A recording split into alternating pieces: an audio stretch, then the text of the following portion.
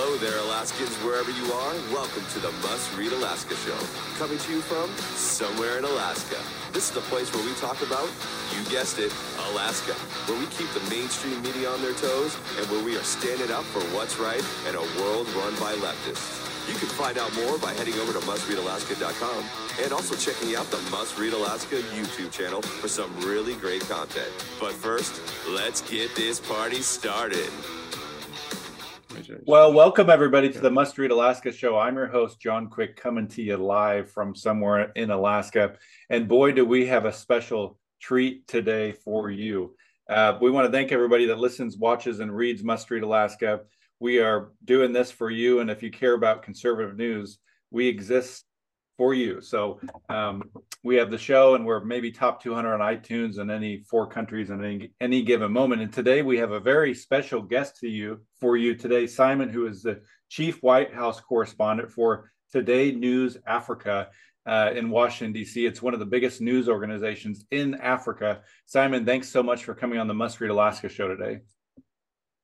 Thank you for having me, John. So tell me about your role as the Chief White House Correspondent. That is a big role. How did you come to this role, and are you enjoying your time in DC?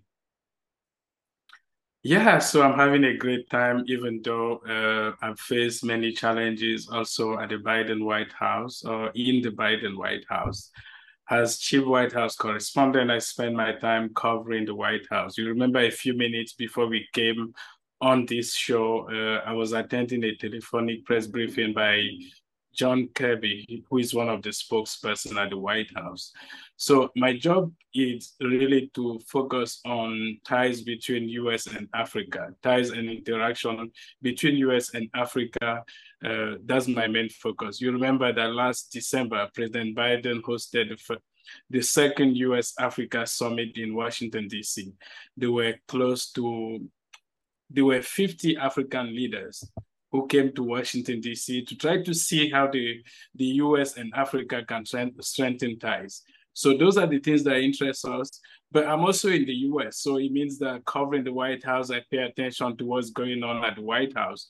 So if you go to my personal Twitter account, we see that what I post there mainly is what is going on at the White House, what is going on in the US. But if you go to at Today News Africa, which is the Twitter handle for Today News Africa, you see that what we have there is mostly what the latest on US-Africa relations. Nice. So tell me, what are the major issues facing Africa right now? Folks that are going to listen to this are going to be mainly from the US, and I think a lot of us don't really have any idea what the major issues are facing Africa. So give us the boilerplate on what's going on in Africa. So one of the major issues right now, as far as US and Africa are concerned, is the rise of China, the rise of Russia, and the fact that those 2 countries are spreading disinformation and misinformation sometimes against the US. And because of that, the relationship between Africa and the US is undermined.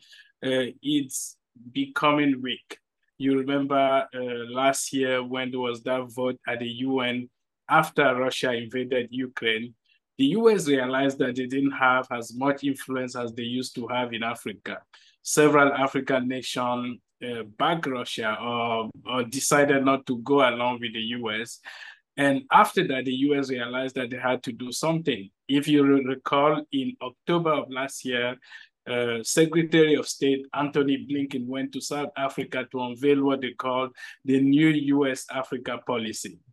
And that policy was meant to revamp and ties between US and Africa.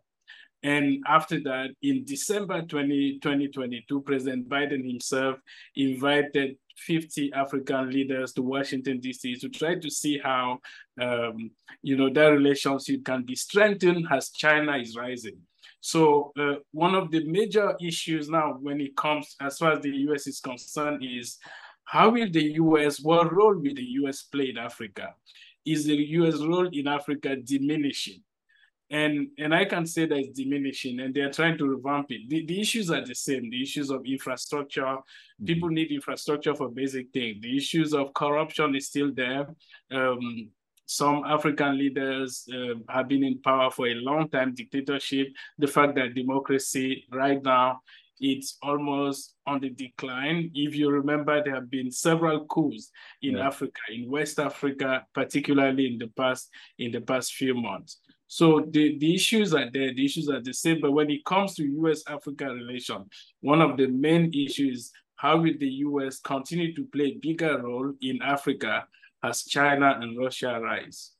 So what about the opportunities? There's got to be some major opportunities for Africa. There's got to be, what are the things that Africa is hopeful for, that you're hopeful for your country? The opportunities are everywhere. When you have a developing country or a developing continent that doesn't have the basic things that are needed to farm or infrastructure in terms of roads, in terms of electricity. I used to live in Nigeria. I was born in Cameroon, but I used to live in Nigeria. I studied there. And it's hard to have electricity. Sometimes people spend weeks and they don't have electricity. As a result, it's undermining businesses, it's undermining education. And so you have opportunities when it comes to infrastructure development. So that's one of the big things. So if the US really want to invest in Africa, they have to almost catch up, because that's what China is already doing. China is building bridges, roads, and everything that has to do with infrastructure. And that's where the US should come in and try to see how they can have a partnership with Africa by investing in infrastructure. And they're trying to do that. Last year,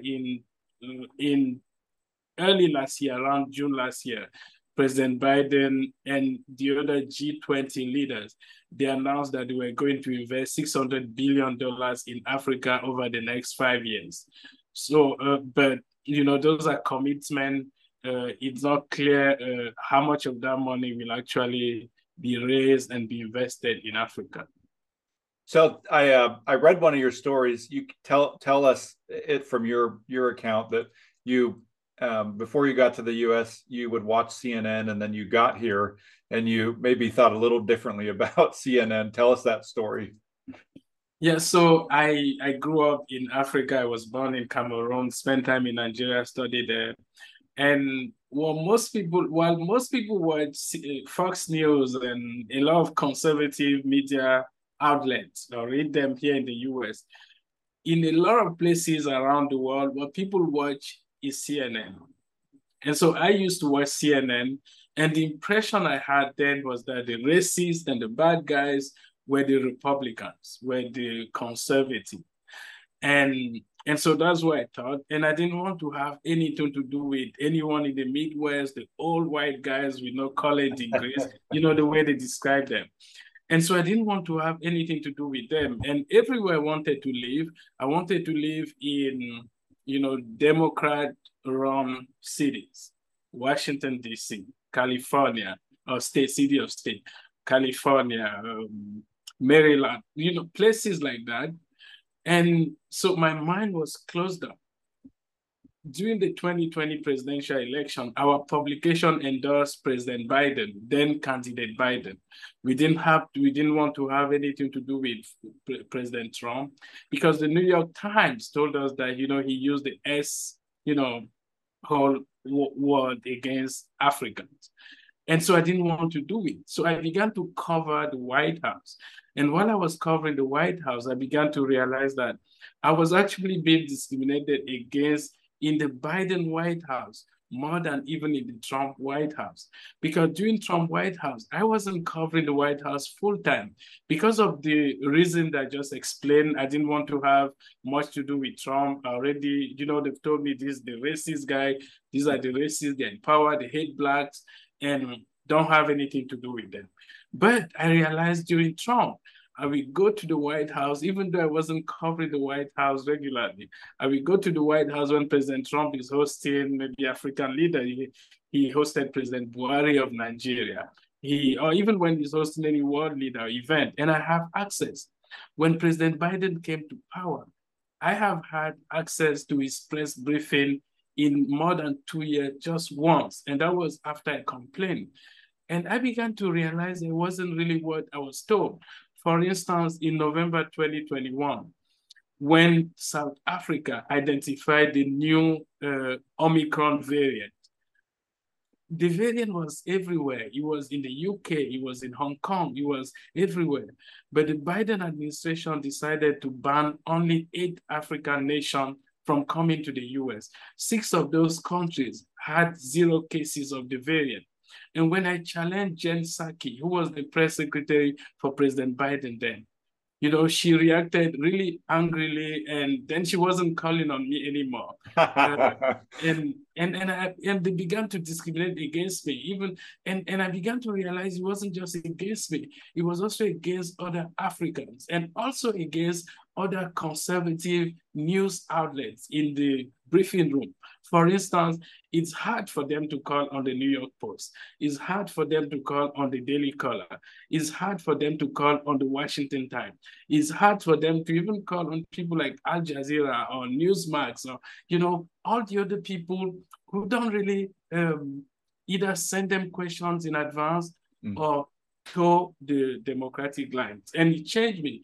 And I began to know Republicans, and I realized that conservatives were actually great people. They came for me, they supported me when I was being discriminated against.